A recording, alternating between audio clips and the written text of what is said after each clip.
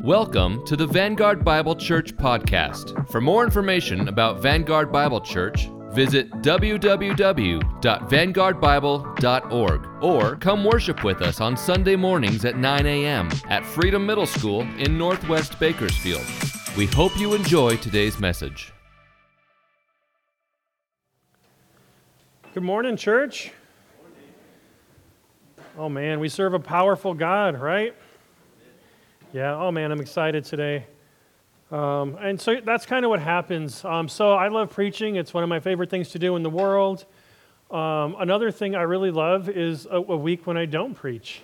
And so I know that sounds contradictory. It's just good having a week off.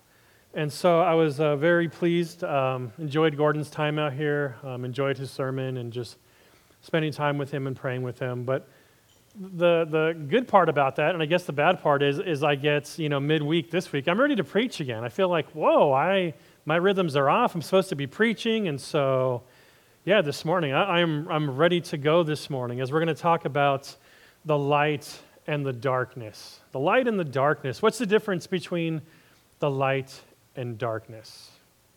What's the difference between light and darkness? Is it merely a contrast in illumination? Is it the difference between day and night? Is one scarier than the other? Yes, right? Some of us, yeah, one of them is definitely scarier. For others of us, it probably conjures up images of the struggle between good and evil. Heroes and villains, right? Right and wrong. Freedom, socialism. I mean, there's this drastic difference that I think most of us think about. But is there more to it than that? Is there more to it than the electricity in these lights and sunlight that we feel and experience? Is darkness more than just the absence of light? So what I want us to see this morning is that there is a difference between light and darkness. And that difference is life and death itself. So light and life and darkness and death. And I just stared into this light. I don't recommend that to anybody. So let me pray for us before we get started. Lord God, you are a mighty God, a strong, wonderful God. And I ask as we go through your word that we are blessed by it, that you are honored by our handling of it, and that by your powerful Holy Spirit, Lord, that you would speak to us, convict us, help us grow in holiness, Lord, and a love for you, Lord. May the name of Jesus be lifted up and honored from us this morning, Lord. I just thank you for everybody who's here, Lord God. Amen. And so our sermon today is going to be called Jesus Is, right? This is a series we're in. Jesus is the life and the light, or the light and the life, these two things. And so if you're not there already, if you want to turn to John 1. John 1, yeah, we've been here a while already, I know. So John 1, verses 4 through 13. So we're going to take a big bite today, right? A bunch of verses. It took us like 2 weeks to get through 3 verses. And today this will be more of what it looks like normally, that we're actually going to take big chunks of Scripture. And no, it's not going to take us 18 years to get through the book of John at the pace we were going.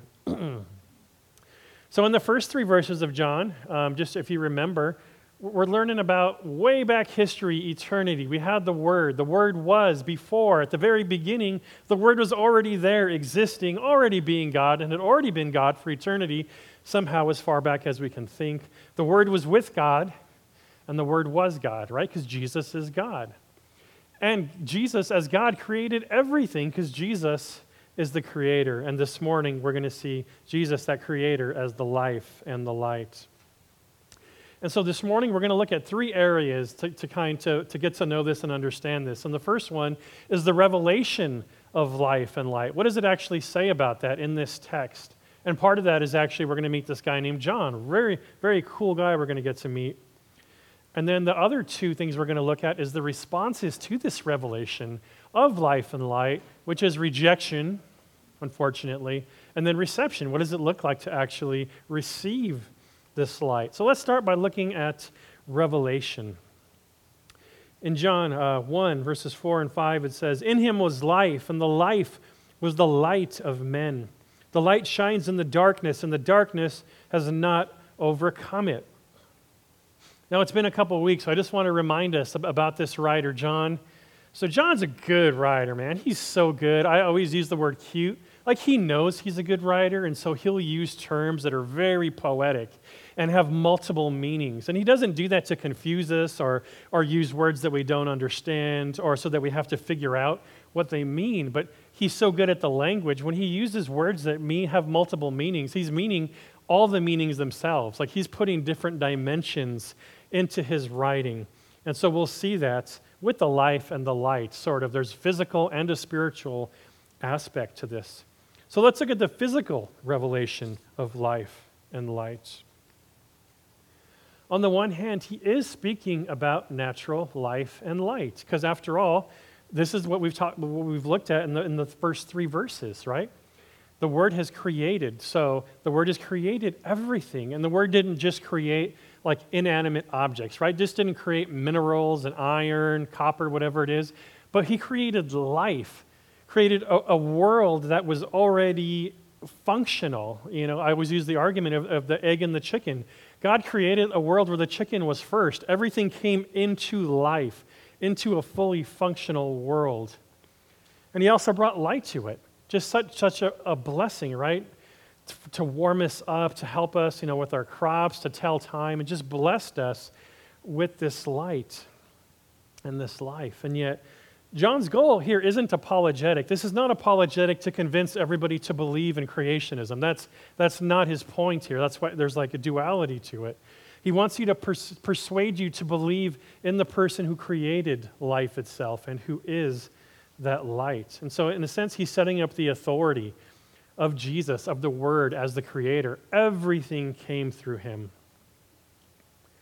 And yet it's not only a physical revelation of light. Like, the point of John speaking here is like, hey, I know who created light, but there's also a spiritual side to it. And so we have the spiritual revelation of life and light, which again we see in those exact same verses. In him was life, and the life was the light of men. The light shines in the darkness, and the darkness has not overcome it. So in him is life, right? In the Word is life. He created life. He sustains life. He is life. If the Word didn't exist for a moment, we would cease to exist. But then there's this interesting expression, the light of men. What is going on there? What is the light of men? And I hope women here, you understand in this language that it also means women. This is not, so please, nobody be triggered. This is absolutely all of us. But what is the light of men? I just, every time I read that, I always just imagine like the old movie poster for The Thing, where like the light is coming off of the person's head. And I'm not recommending that anybody watch that. It just reminds me of that. But what is the light of men? And so what it is in the original text, right? There's so many meanings. And so it is the spiritual aspect of men. It is the consciousness. It's the ability to know. It is reason. It's what makes people people and not animals. This light that men have, no other thing in creation has. This light, again, being the intellect and the mind and the thing that makes a person, is unique because the Word can communicate with us. And that's the difference, right? This harkens back, right, just to the verses before and the Logos and the reason and the knowledge and the way everything works and where life comes from. And he's saying men have that. You guys have that signature from God. You have that light inside of you that you can comprehend God. And then there's this subtle shift. I wish I could say I saw it, but I actually didn't until I read a book that pointed it out. And then I was like, oh yeah, I totally saw it. But there's this there's this subtle shift in tense in verse 5, where it says, the light shines in the darkness, and the darkness has not overcome it. And so up until this point, we've been looking backwards, like super far backwards, right? We talked about, in eternity, infinity backwards. The Word was there, created. Everything is past tense. And then all of a sudden, it's the light shines. Like, that word means that light is shining today. And so now we're finally caught up into today, what is happening.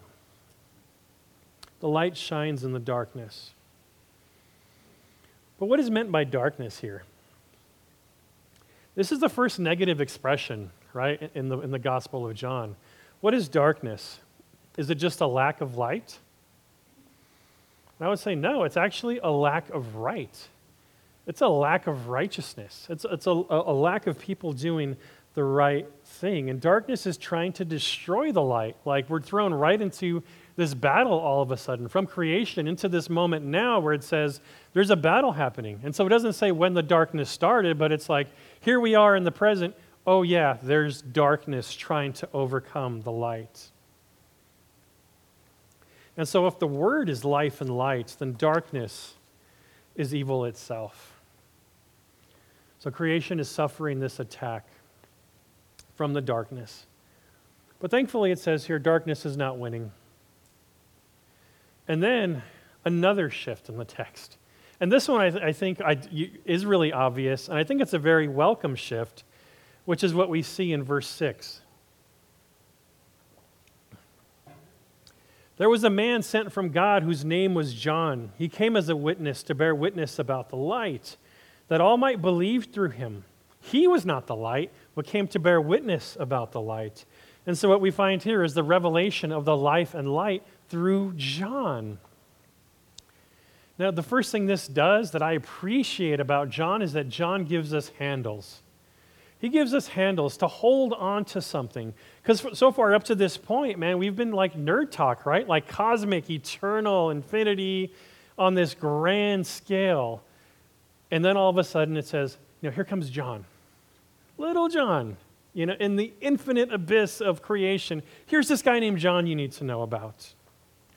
John, who is a human like us, and in the span, in the size of the universe, is smaller than a grain of sand. But yet here he is, John. And so he gives us handles to deal with this information. Now we can hold on to something. How do we grasp this concept of light versus darkness and creation? And so through John, we're going to see how to interact with the light. What does it look like for us as human beings to interact with this insane high theology?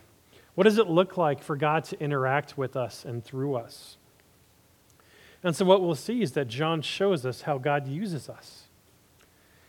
And so the important thing to know about John is that God sent him. God sent him. And at this point, everything has been about the Word, just insane amounts of power. We'll see in the coming weeks, Jesus is going to come in the flesh. And yet God sends John. Like, this is a guy, this is a dude, this is like one of us. It's just, oh yeah, here's this amazing story, and here's just this human being. And I want us to really just be conscious of the fact that when God communicates with us, that he uses people, that he uses us. Like, we're part of this amazing story of light versus darkness, God's story. We are his agents, just like in the Old Testament. All the way from the patriarchs to the prophets, God speaks to people through people. It's so amazing. So John is sent. John is sent by God. What is John doing? Baptizing? Right, I think that's the first thing I think of. Well, because, his nickname is John the Baptist, so I imagine John is sent and he's baptizing. But not in the book of John, not in the Gospel of John. The fact that John baptizes is of little consequence to the writer of this book. And we'll see this, how John, the writer of this book, views this John in verses 7 and 8. He came as a witness, not to bear witness about the light, that all might believe through him. He was not the light, but came to bear witness about the light. And so the writer of the book of John looks at John who was sent by God and says, this is John who testifies. This is what sticks out most about this John. This John testifies. He tells everybody he can about the light. We know from the other Gospels, he's always telling people, man, Jesus is coming, the light is coming, what are you guys doing? Like, kingdom's at hand, repent, change your ways. He was all about the light. We take it for granted growing up, probably knowing about the name Jesus and Christianity. It's not insane to us, but can you imagine this guy John just baptizing people and eating bugs we know from other Gospels? And just testifying about the light. Like, it's crazy. This guy, if he was on the street and we passed him, we'd be like, oh, he's just a crazy person, right? But he's crazy about Jesus, right? And what I love about John is he's so crazy about Jesus, he gets excited every time he sees Jesus, right? Whenever Jesus walks by, he's like, yes, oh my gosh, yes, guys, this is the guy. This is the guy I was talking about. That's him. I can't even tie his sandals. He's so much better. This is what you need to go to. This is the light. His whole life was about testifying. And he didn't just talk about the light. For John, it wasn't about, doing evangelism and then just saying, oh, I checked off the box. I shared my faith. God knows I shared my faith. But it says that he wanted to win people over, like that people would believe. He didn't want to just say the light exists, but it's like, you should believe. This light is so important that you should absolutely believe and follow the light. Now, this idea of witnessing, it may sound strange to us. I know growing up in church, like my grandma, she would go witnessing with her friends, but it's not a term we use anymore, right? I mean, we talk about, maybe outreach or evangelism, but we don't really talk about witnessing. And usually, when I prepare a sermon, there's always a part that sticks out to me. As I'm preparing to preach and I'm studying and I'm praying, there's always a moment where the Holy Spirit is speaking to me and says, like, hey, James, since we're studying this and you're thinking about this, why don't you process this a little bit? Why don't we preach to you a little bit? And this was convicting because I know in my heart and my mind that I love Jesus. I'd like to think that my life, that people would say that was one of the most important things about me. But what would the writer of John say if he knew me? If he knew, like he lived among my time, if he knew me, what would he say about me? And I don't know that he would say that James loved Jesus, or he testified about the light. And I'm being serious. He might just say, James, that guy loved hockey. That guy loved Vespas, right? I mean, we know that about me. I know that about me. And that's fine, right? But that's not my desire. And so it's really convicting. Is my life really all about Jesus? Is that what people would say about me they remembered most, that I love Jesus, that I preach the word? I certainly hope so, but I don't know that that's the case. And so what about you? If the writer of this book saw you and knew your life, what nickname would they give to you? Like, they did this. Their passion was about this. What did you represent? What would it be? And I think it's still important because we live in a world that still needs the light. Right? This world that still needs the light of Jesus. Who doesn't know Jesus, truly know Jesus. I know Gordon shared some pictures last week of kind of our concept that many people have of Jesus. But we have a secular world and education and media that's painting a picture of the church and of Jesus that is nonsense. It's absolutely absurd. And if I may push in a little bit with you guys, in general, I think the church, this has been our failure, is that we've taken the bait in those discussions. And so we've used our precious time to go online and argue with people. Our battle isn't a digital one, it's a spiritual one. Memes aren't going to set people free. It's going to be the light and the truth that set people free. We are Vanguard Bible Church. We're supposed to be advancing the gospel in Bakersfield, right? Advancing the light. And so my hope for us is that all of our individual lives, we would show that light, that we would have that light and show others what it is and be able to communicate it to other people so they could fully understand it and come to the light. As a church, I think we need to be okay and content with the fact that we are not a megachurch. I've met with a lot of megachurch pastors the past couple of weeks. And a lot of and it's not a bad thing. I've met a lot of great guys who I truly believe love the Lord. But there's a disadvantage to that. It's having a big place where everybody comes to. And I think an advantage of a church like Vanguard Bible Church is that we're not restrained. We can go anywhere. We can advance. We're not held to anything. We go to where the light wants us to go. And I think we should be content with that that's who we are. What we shouldn't be content with don't be content until people think of Vanguard and think of a church that testifies to the light. Till people say that about us. Like, oh man, they're all about Jesus.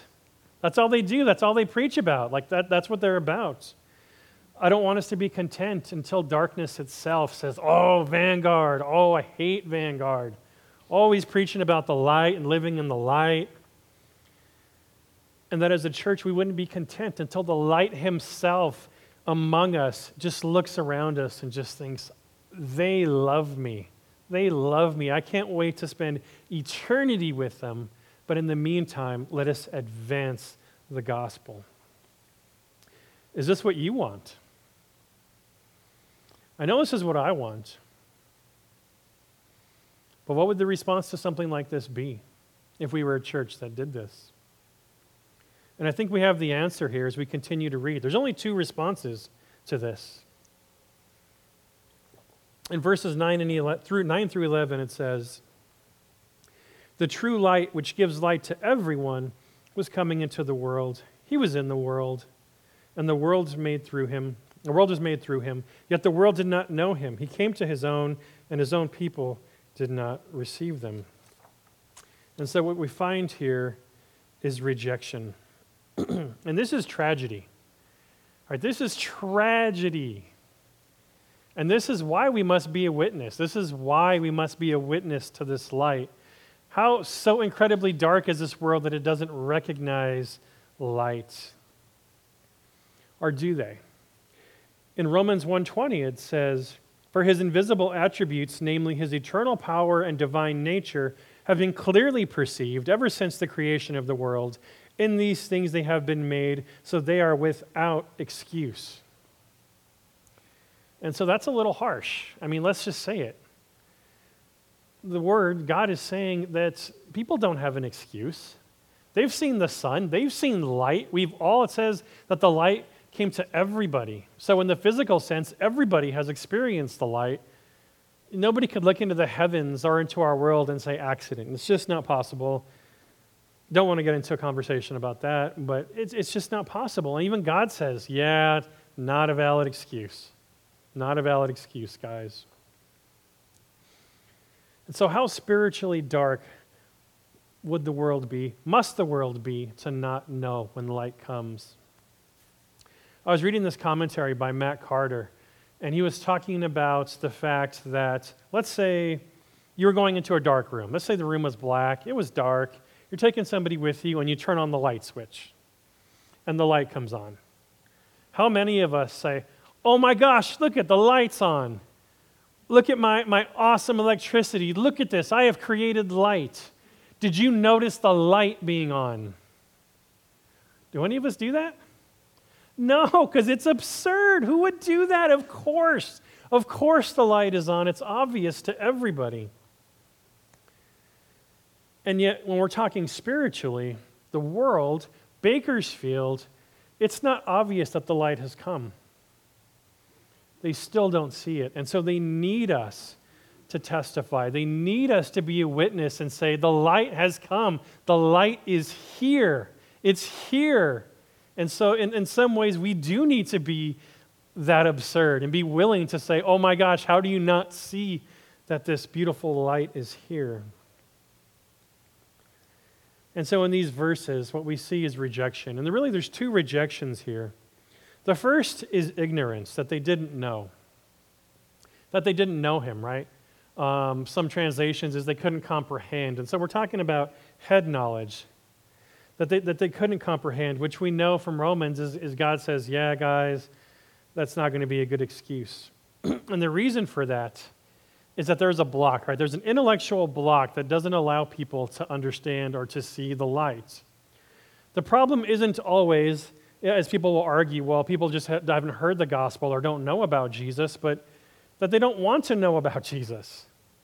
That block is there. I meet people whose literal identity is I don't believe in God. That's their identity. Is that someone who's looking? No, it's already, they've decided.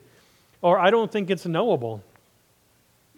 And so it's not just a lack of knowledge like, oh, I guess they haven't heard. It's an absolute decision. And that's why God says they don't have an excuse. This is a serious judgment. God knows that they don't want to know, not that they don't know. The second is that his people didn't receive him. Again, tragedy. Oh my gosh. Israel, who had the Old Testament as we know it, the Torah, knew the Messiah was coming. It says in Isaiah 9:2, the people who walked in darkness have seen a great light. Those who dwelt in a land of deep darkness, on them a light has shone. And you can't get any more simpler than that, right? I mean, again, the light has shone. And so they were looking for the Messiah. So they said, right? And the tragedy, their God who communicated with them came in the flesh and looked to them eye to eye, like face to face, their God and themselves as humans, and they still rejected him. They didn't receive him. And I know sometimes that can go to a dark place, and we shake our heads like, oh my gosh, how, why would they do that? I wouldn't have done that. And as we read, Scripture, it says that this was a great benefit for us. So instead of shaking our heads and being, oh man, I wouldn't have done that, their rejection led to us, the Gentiles, being grafted in. This was the plan all along. I think what's interesting is it seems like for a moment that darkness thought it had won. Like, oh man, I got the people of God to reject God face to face, and darkness is celebrating, man, I think we got this, I think we won. And of course, God had other plans to bring us to the Lord, and then to bring Israel to the Lord. So darkness is going to be really mad. Not only was the church founded and being built, but then Israel's going to come back, so darkness is going to be very upset and shaking its head. And then there's the fact that we could shake our head in pride about our spirituality, right? We are so spiritual. But church, let me ask honestly, seriously, do we have darkness in our lives? Do we have darkness in our lives? The darkness wants to put out our light. Like we have that light in us, we have that Christ in us. The darkness wants to put it out. And the darkness doesn't overcome the light, right? It doesn't. I promise you it does not. But man, can it frustrate us and trip us up and just ruin our day, our entire seasons of our life. And so this morning, in addition to feeling that we have to be a witness in the world that's dark about Christ, about the light, I want us to look inward, be mindful and diligent about darkness that's inside of us. Sometimes, some of us, and I'm going to include myself for long portions of my life on this list, as a Christian, we have dark parts of our life, right? Dark parts in our life, of our life, that we hide for many reasons. And of course, guess which area of our life frustrates us? Guess which area of our life depresses us and makes us angry and lose our cool and make us question our faith and our abilities? It's those areas where we hold on to that darkness. So what areas of your life have darkness in them? What areas of your life do we need to be praying about? What areas of our life should we bring the light of the Word to?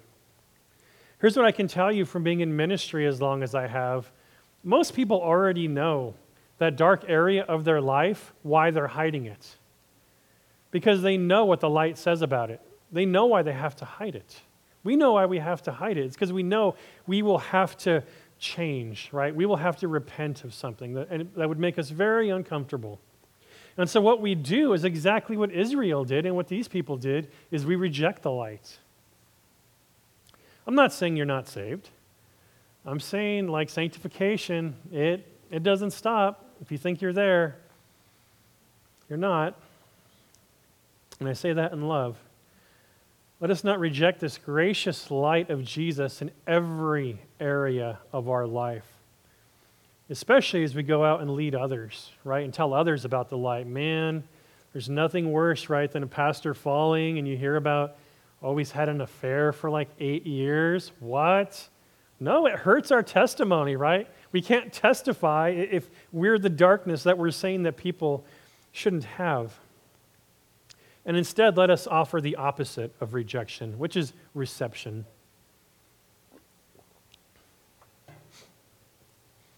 The story of the life and the light is not a tragedy. It does not end there. It's not bummer. It's not Shakespeare where everybody dies. No, there's this miracle in the darkness, in the darkness that's overcome so much of the light of men and confused people and made people sin and reject God, even his own people. There's still these people who are being saved, who are being taken from darkness into light, and it's a miracle. And so what does this look like? In verses 12 and 13, it says, "But to all who did receive him, who believed in his name, he gave the right to become children of God, who were born not of blood, nor of the will of the flesh, nor of the will of man, but of God." And so in order to receive the light, we must believe in the name. Receiving is believing in the name. So what's in a name? What's in a name? Just saying you believe in somebody. Well, to John, he says this expression almost 100 times in this gospel. So this is pretty important. And at this point in history, at the point in history that John is in, I don't think as much today, but maybe a little bit, someone's name represented everything about them. And so believing in the name of Jesus meant believing in absolutely everything about them, their character, their power, everything about them. You believe to and subscribe to. We see this in 1 John 5:13, where it says, "These things I have written to you who believe in the name of the Son of God, so that you may know that you have eternal life." Again, name of the Son of God. In Acts 4:12 it says, "And there is salvation in no one else, for there is no other name under heaven given among men by which we must be saved." And so hear me, church, it is the name of Jesus that we are saved by. Like, it's the name of Jesus. I say this in all love and respect. If you have a concept of God or theism, or you believe in a God or many gods, it doesn't matter. It just doesn't matter. It's the name of Jesus. Jesus, God who is Jesus, that's going to save you. Just an abstract belief in a higher power is useless to you. Come to the light in the name of Jesus. And it says those who come become children of God. And so this name carries the right and the authority to make children of God. Where does that authority come from? Well, we saw it in the first 3 verses. Kind of when you create everything that exists ever, you have the authority to do whatever you want with it. And so he could make children of light in this dark world. If you believe in that name, you will be born out of the darkness. Spiritually, you won't be born out of the darkness. And it seems simple enough, believe in the name, but even here, we know it's not simple, right? Because we engage people about this. Even here it says, who were born not of blood, nor of the will of the flesh, nor of the will of man, but of God. Not of the flesh and not of man. Why mention this? Why mention this? It means that you can't force your way into heaven. I don't care how strong you are. I don't care how smart you are. And yes, a lot of you are strong and smart. Love you guys. But yeah, not enough to get into heaven. No. And so what's interesting is one of the expressions here, like this flesh and this desire of man in the Greek, is talking about making children. So I won't get graphic here.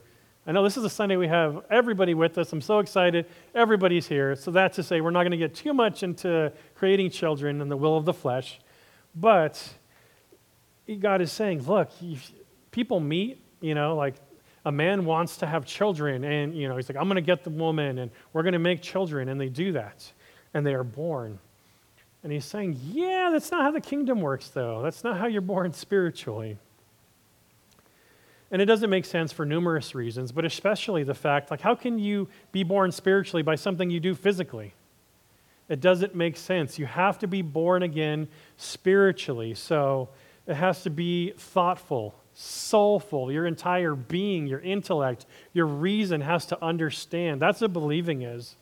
It's not just saying, like, I believe in Jesus, but that belief is spiritual. It is reasonable. You have decided in your mind this name is above all names. This name has the authority to save me, and that is saving faith. And yes, your physical world will change, for the better, for the worse, when you make that decision. But that's the gospel, right? And so the only thing left is to be dizzy. Be dizzy. And if you're looking at your Bible and like, we're not on the same translation, I don't see dizzy in my Bible. No. So there's this quote I love by R. Kent Hughes, and he's talking about living as children of God, and he says, "We should have a dizzy joy at our future as God's children should pervade all of our ways." Like, we should be excited about it, like dizzy excited, like, oh my gosh, this is so awesome. I'm going to like fall over. I cannot believe. You know, like when people win the lottery and faint, we should be dizzy with joy at this concept that we've been taken from darkness to light and that we're children of God now. It should be really exciting, and not just only exciting, it should pervade all of our ways. Everything we should do should be based on this dizzying excitement. Yeah, I just love that quote. And so those of us, who have received the gospel, received Jesus, the light, we should be the most excited people on the planet. People should see us and be like, what's up? What's up with those people? I remember being in Denver when the Broncos won the Super Bowl. And even if you weren't watching football, fireworks, everybody, and we were like up on the mountainside. We weren't even like in the town. You could just hear a roar, right? And it's like, what's going on? Like, that should be the church. What's going on in that church? Why is everybody all loud? Why is everybody all dizzy? What's up with them? But that's what we're called to do. That's a great witness. And so we need to be a witness to this world in darkness, in Bakersfield. But also remember, as we come to the light, to use that light to penetrate our own lives. Becoming sanctified. Let God, the light, come into every area of our life. Don't hide it. Yeah, it's going to be a struggle. And let me know if I could be there with you. But let's get through every area of your life with the light. Open up those dark areas and repent and let the light in. And then, let's go have dizzying joy and share the gospel with Bakersfield. And so as you go out from now on, whenever you enter a dark room, and you turn on the light. If you want to act excited, you can.